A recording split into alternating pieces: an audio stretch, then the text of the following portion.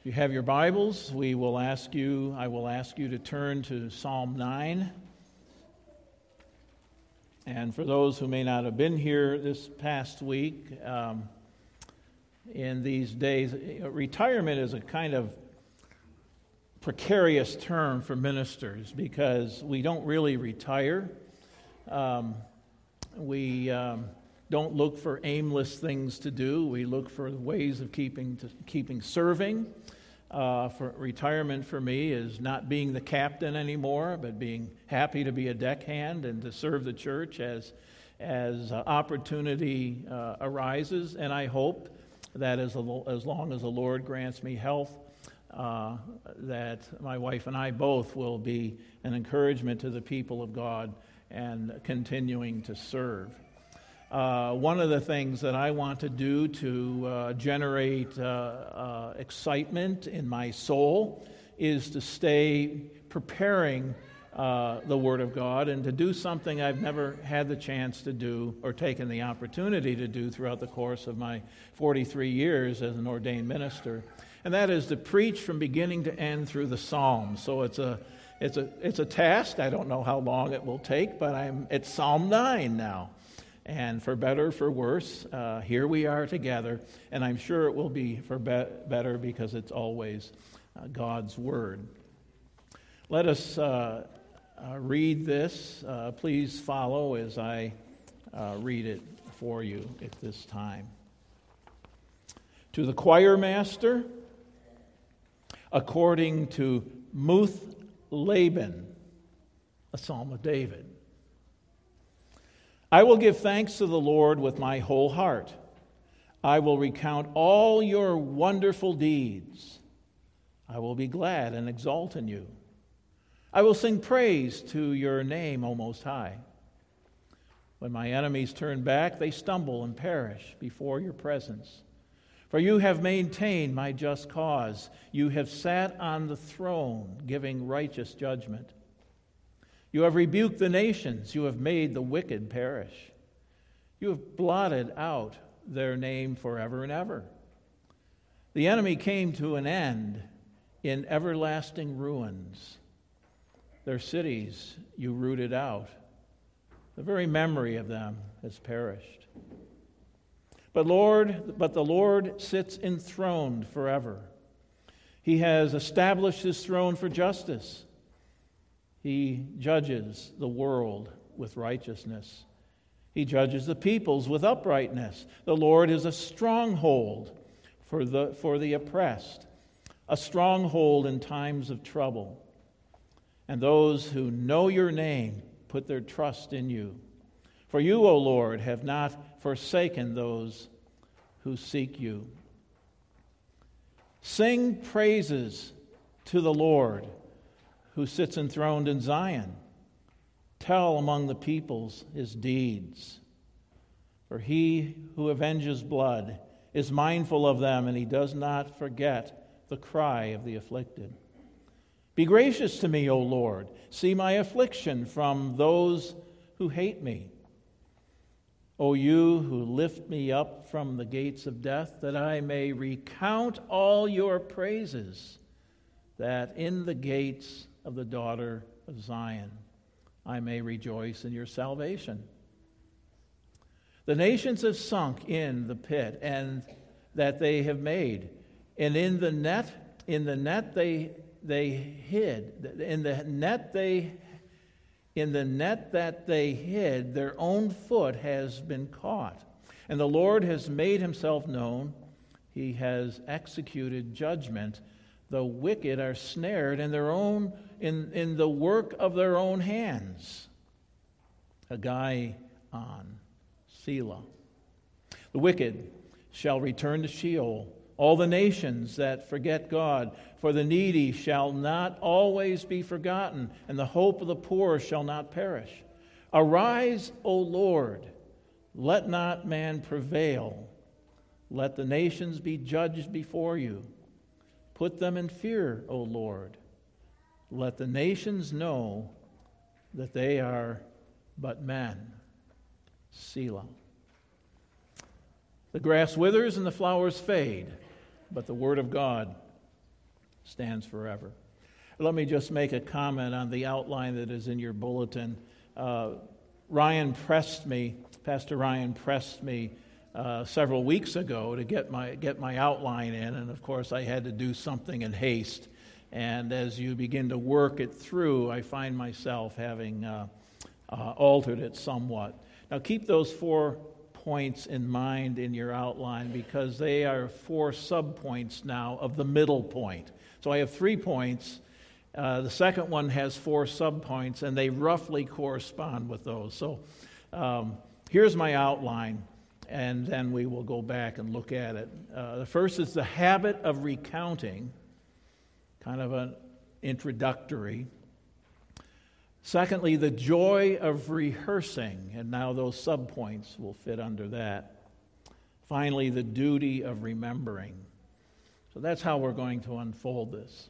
There is a tradition that we should consider or know about that regards Psalms 9 and 10 as a continuous psalm, and some traditions actually number it as one psalm, which throws all the psalms afterwards off, according to our reckoning of the Psalter. However, the themes are really quite different. They're nearly opposite, and maybe that in itself has something to say. It's hard to imagine this as a single psalm, and many of the commentators that I consulted don't regard it as a single psalm, but recognize that they somehow belong together. 9 and 10 belong together, and there's good reason, which we don't have time to go into that. Not the least of which, Psalm 10 does not have the superscript or the introduction that all the other psalms, first 30 plus, have. And so it's thought that maybe this could have been a kind of continuation. They do exist as an intended pair, and we're only going to consider the first one this morning. Each one has their own emphasis that is kind of opposite to one another. That is, Psalm 9 speaks of the certain triumph of the Lord versus Psalm 10, the apparent triumph of the wicked. Psalm 10 is very much like Psalm 73, describing a kind of a classic description of the wicked, faithless, godless type of individual. Psalm 9, however, is an encouraging psalm recounting the wonders of our sovereign God and the gracious deeds that He has done in our behalf. And that is the theme I'm going to pick up, because I think that is woven through it all, the gracious deeds that He has done. Before we look at that more closely, let's just consider the superscript. Similar to last week, there's a recipient. David sends this to the choir master, presumably to craft it for public worship, to bring music to bear, and so forth, indicating that it is a psalm, even though in the first person singular, it is a psalm that is intended for all of God's people to worship God with. There's a liturgical note, and again, according to Muth-Laban, some have kind of stretched a translation of being the death of a son. It's more likely it's a tune that is lost to us today. Historians of ancient musicology are fascinated by these things, but it's very, very hard to recover the actual tunes of ancient cultures. There is the author. Again, it is given by David. There is no author or superscription in Psalm 10, and it does appear to carry over. So David is probably the author of both of these psalms, only it's mentioned in Psalm 9. The primary theme of this psalm is an invitation to habitually recount and retell the praiseworthy deeds and redeeming activities of our gracious and sovereign God. I want to repeat that because the words, I chose the words carefully.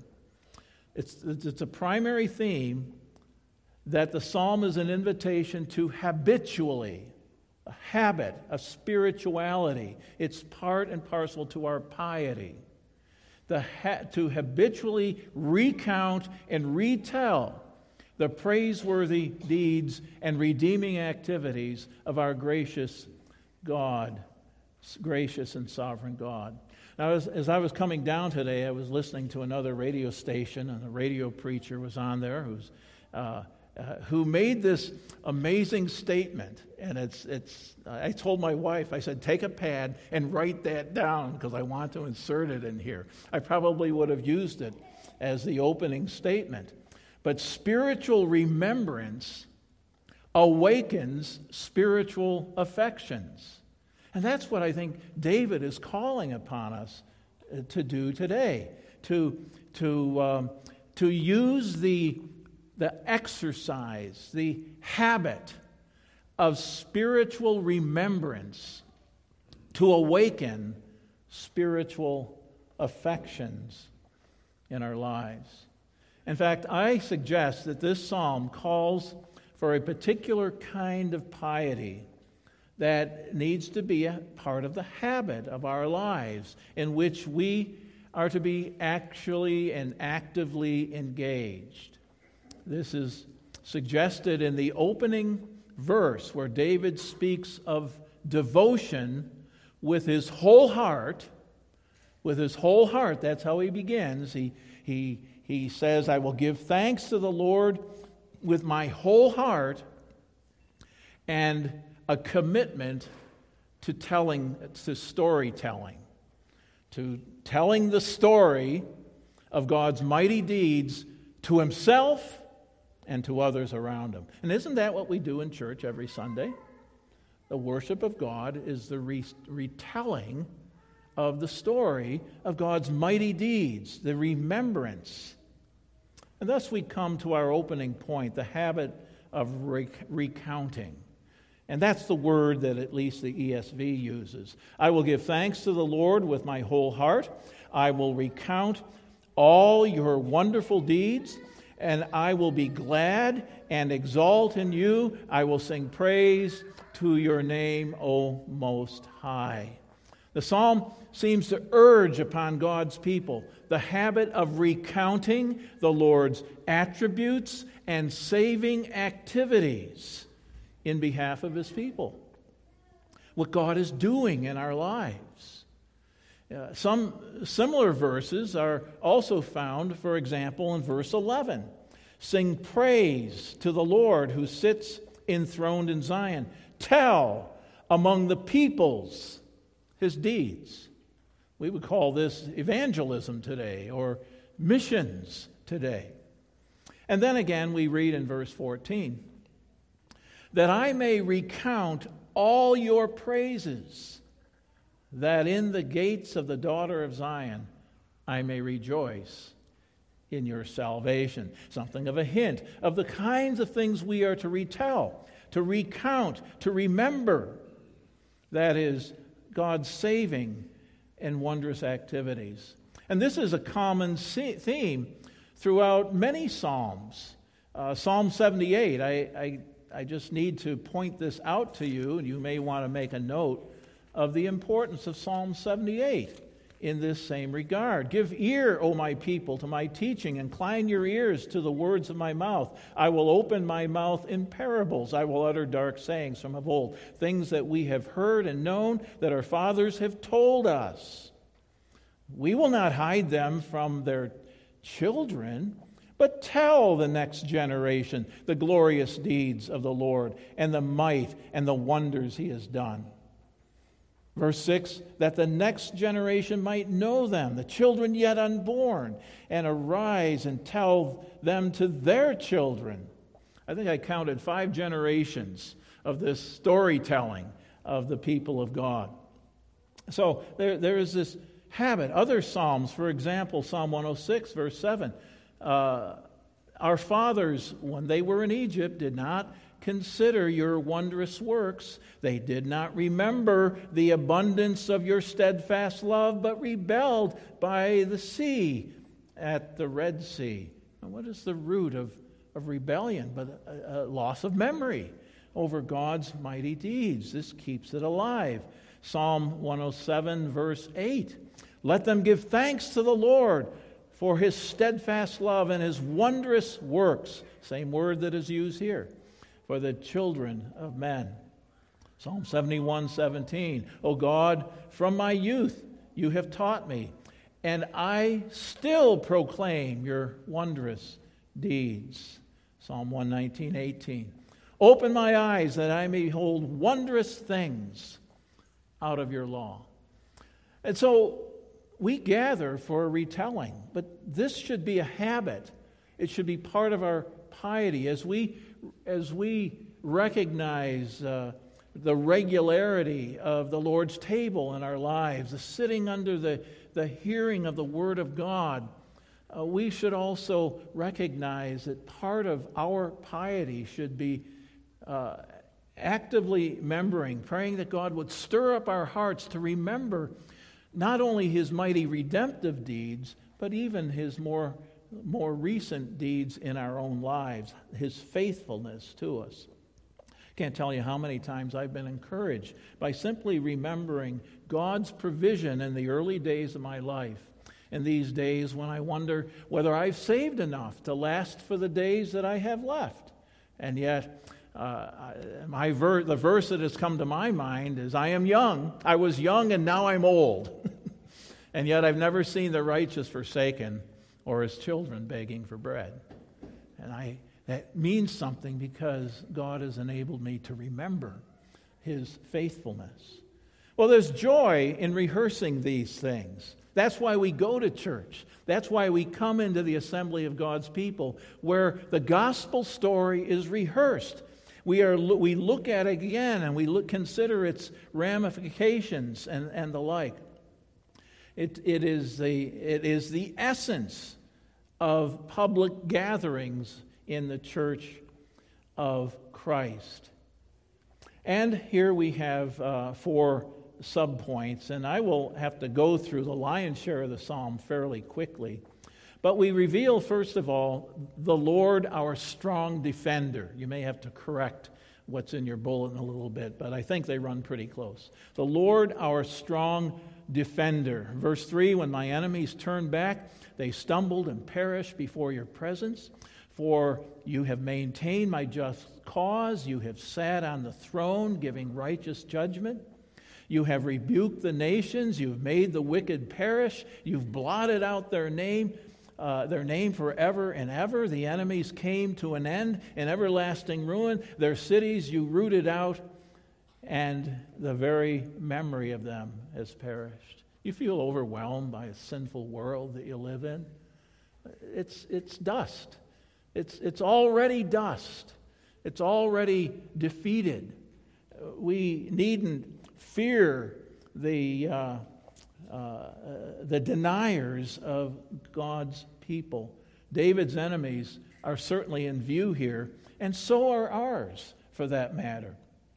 And their demise is not due to David's prowess and military strength, which is in part what he is known for, but it's not due to that, but due to the mighty work of the Lord defending his people.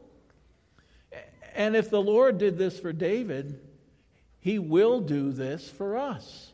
He will do this for his people today. We will not be cast off. We will not. The enemies of God will be defeated. He subdues, as the Westminster Confession says regarding Jesus the King, subdues, defeats and subdues all his and our enemies. We serve our Lord as our strong defender. Consider how the enemies of the Lord stumble before God's presence. They stumble and perish before your presence. How they perish at God's bidding. You're the enemies of God. They stumble in your presence, for you have maintained my just cause. They disappear and are forgotten through God's victory. They don't even realize this, that their ways are going to pass off the scene. The issues that they say are so important today will be gone tomorrow. You have rebuked the nations. You have made the wicked perish. You have blotted out their name forever and ever.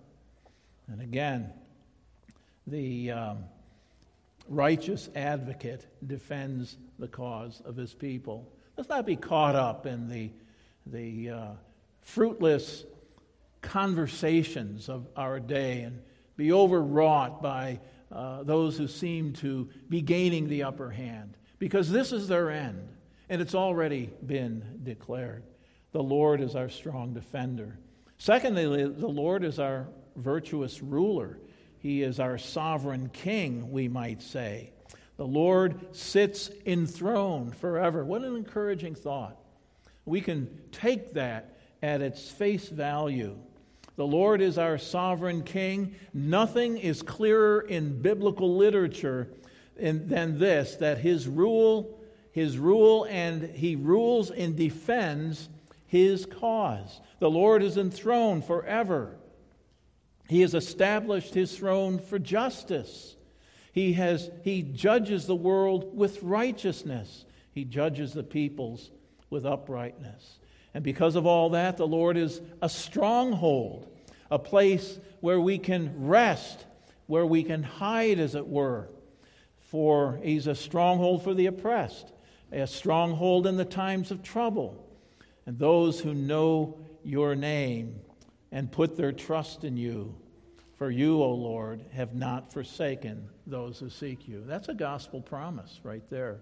He will not forsake those who look to the Lord and trust in him.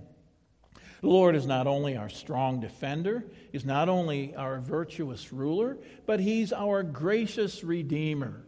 There is redeeming gospel grace in this psalm, as we can find either implicit or explicitly in virtually every psalm that we are given here.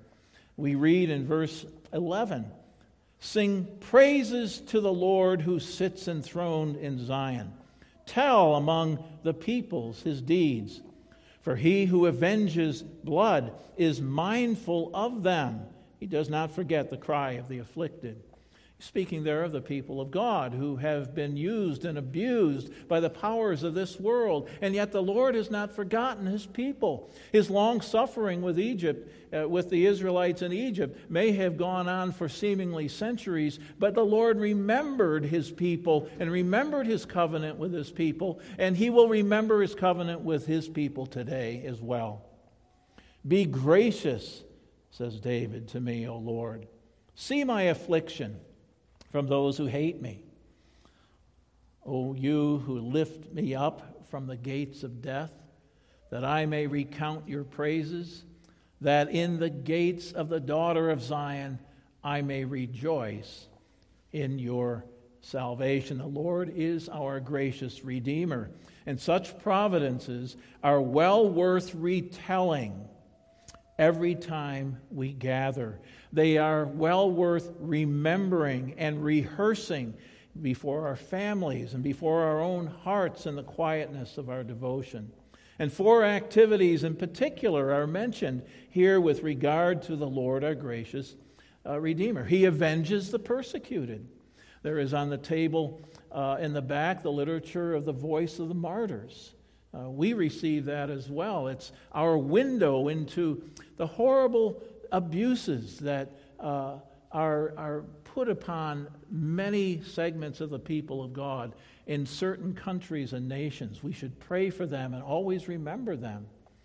But keep in mind, too, that the Lord remembers them, and he will one day lift them up and deliver them and answer their cry from below the altar, "How long, O Lord?" And yet there will come that day of reckoning and deliverance. Secondly, he does not forget the afflicted. He doesn't forget us in our darkest hours. He doesn't abandon us, even though we may feel like it. Let us remember the praiseworthy deeds of the Lord and the wondrous works that he has done on our behalf. This is where the habit of recounting the habit of recounting God's wonderful deeds, his gracious attributes toward us. He does not forget the afflicted. He is gracious to those who call upon his name.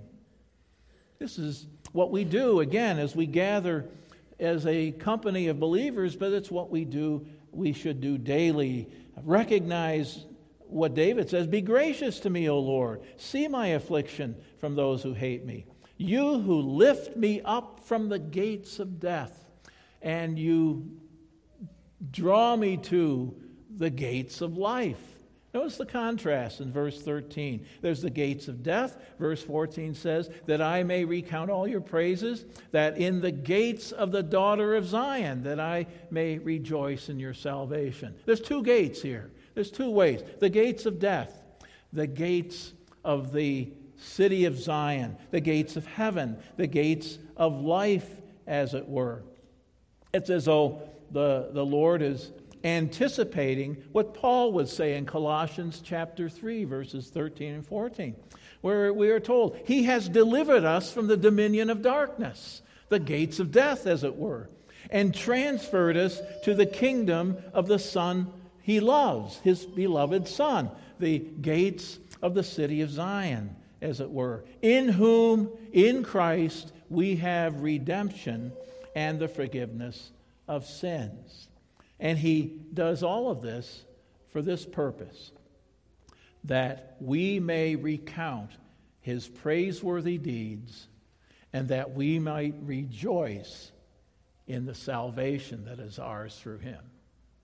And that's what the psalm is inviting us to do, to land on these remembrances of the Lord, our gracious Redeemer, that we might recount his praiseworthy deeds and that we may rejoice in our salvation. There's one more.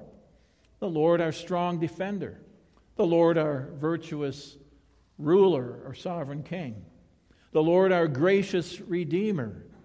And the Lord, our righteous judge. The Lord, our righteous judge. Verse 15, the nations have sunk in the pit that they have made. And in the net that they hide, their own foot has been caught. The Lord has made himself known. He has executed judgment. The wicked are snared in the work of their own hands. Hold on to that. The wicked shall return to Sheol, and all the nations that forget God. For the needy shall not always be forgotten, and the hope of the poor shall not perish forever. How has the Lord done this? How has the Lord shown himself as a righteous judge? Number one, the Lord will see to it that the wicked will fall in their own pit and be snared in their own trap. That's what David is saying here. And he knows that because he remembers how God has been faithful over the years. The Lord will see to it that the wicked will fall in their own pit and be snared in their own path, their own trap. Now, this is not on our timetable. We, the people of God, live through life. We live through the good years. We live through the evil years. And yet, in the end, God's will prevail. And the Lord will see to it because he is the righteous judge. He is our righteous judge, and he will always defend his people. Think of Haman. It's a good story as an illustration of that. Haman, who was the evil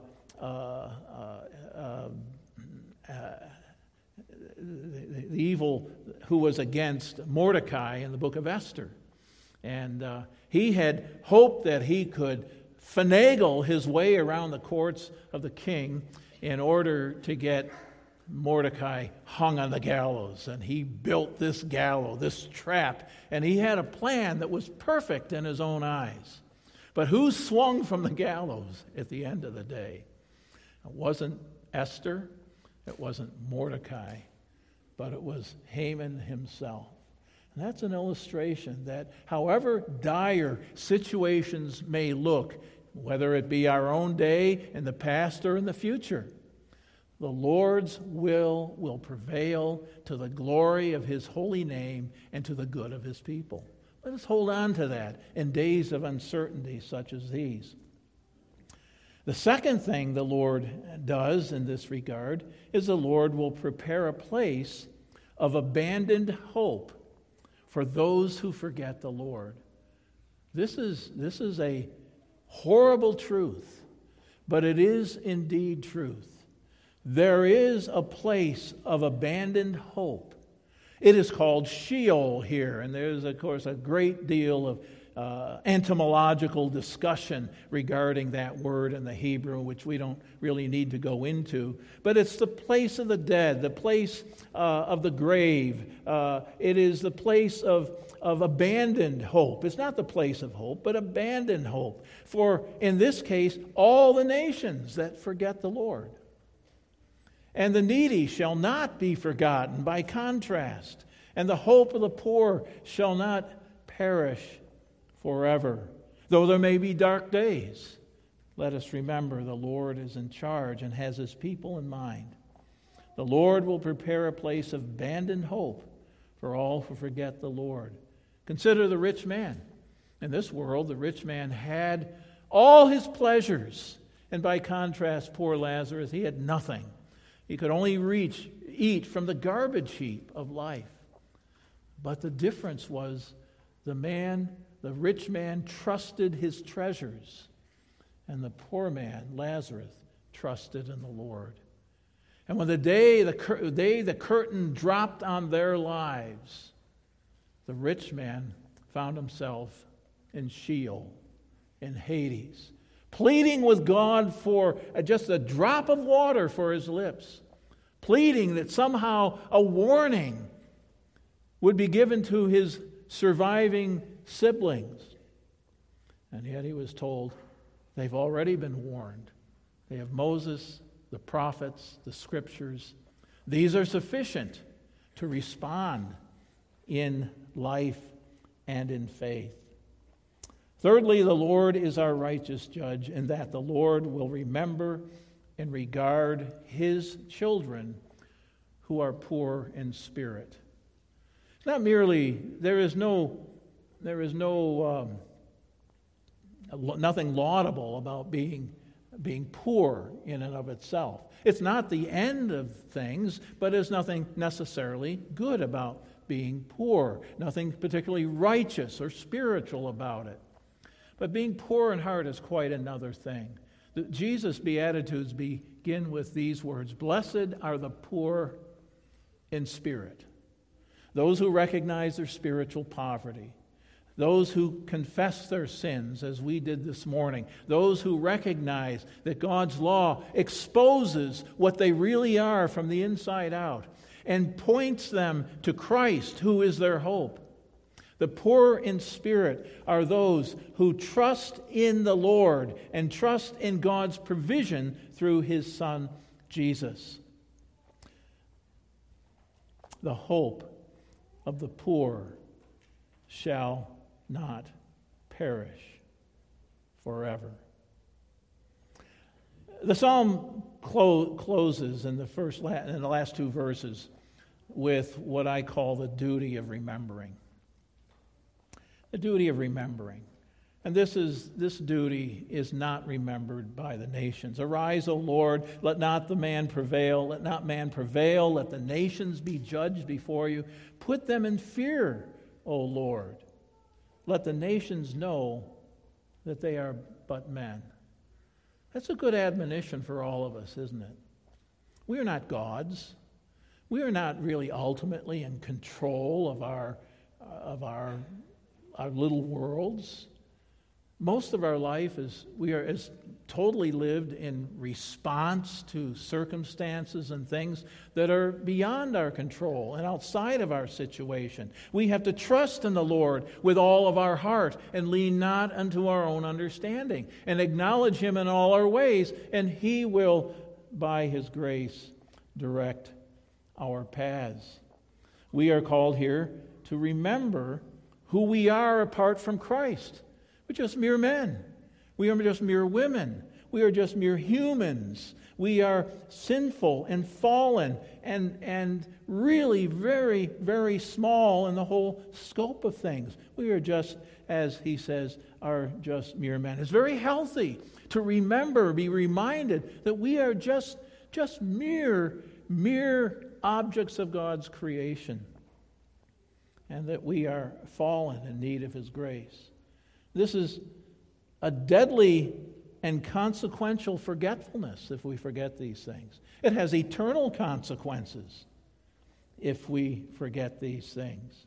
And perhaps it's the very idea that lies behind Philippians 2, 1 through 4, when it tells us, let us not think more highly of ourselves than we ought to think, but with soberness of mind, consider others better than ourselves. And then it launches into this wonderful description of the Lord Jesus, who is being in very nature God, considered not equality with God something to be grasped, but he made himself nothing and took upon himself the form of a servant and was made in the likeness, our likeness, and becoming obedient to death, even death on the cross.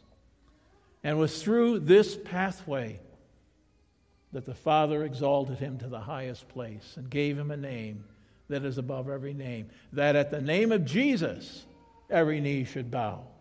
Let us consider that we are just mere mortals, but we are invited to put our trust in him who is very God and very man, even the Lord Jesus. And thus, the fear of the Lord is the most fundamental way to think of what it means to be a true believer. Put us, O Lord, in the fear of the Lord, and that we might know that we are just mere mortals.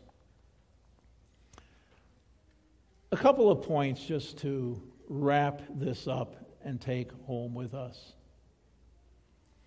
First of all, as our psalm began, recall that the Christian faith is a religion of the heart.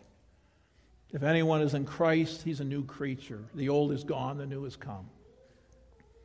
David says, I will give thanks to the Lord with my whole heart. It pierces the heart. The gospel pierces us internally.